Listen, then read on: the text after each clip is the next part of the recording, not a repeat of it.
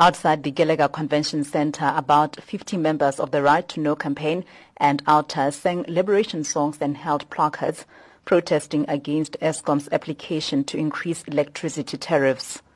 Some of the placards read, "Eskom, control your costs," and "Zuma asina mali."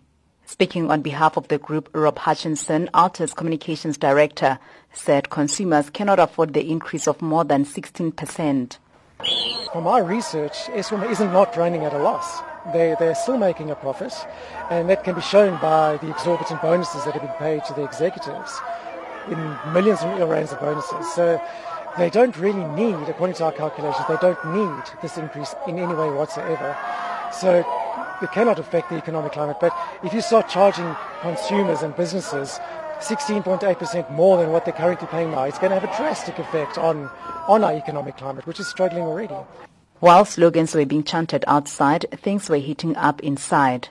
NERSA grilled Eskom on the exorbitant amount of money it used on diesel to run the open-cycle gas turbines. Presenting on behalf of the power utility, Arnoj Singh emphasized that if Eskom had not done this, the load-shedding period would have been prolonged and more South Africans would have been left without power. The load-shedding scenario would have been intensified if diesel were limited to peak hours only. So just to put this into context, in the year in question, I think we only had around 13 hours of load-shedding in that entire year. So had we not run the diesel, we would have basically load-shedded another 2,586 gigawatts of capacity that would have not been available, which equates to about 25 billion rand impact on the economy. We ran diesel, it costs us 8 billion more than what was allowed.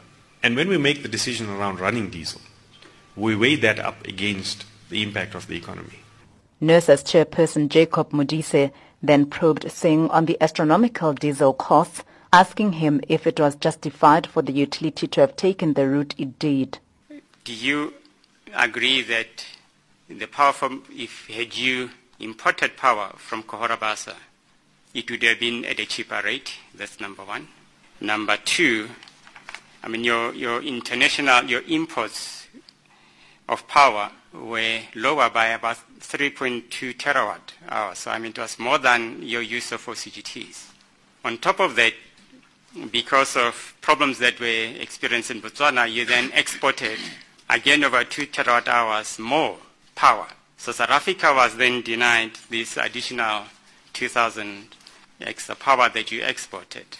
Eskom also told the regulator that lack of tariff increases, which it applied for in the past, had resulted in ratings agencies viewing the regulatory framework more in favor of consumers, which they say is hurting the utility's credit profile. However, NERSA's Thembani Bukula hit back at Eskom and said the blame lies squarely on it, as it has in the past failed to provide relevant cost projections. We want you to take this as a party note that both those statements, especially the one that the framework has recently been subject to negative intervention aimed. I think the multi-year price determination never asked for reduction of prices. It was all of the other determinations that the regulator has made has given the reasons for that and has never had, I think you have indicated that customers have been protected.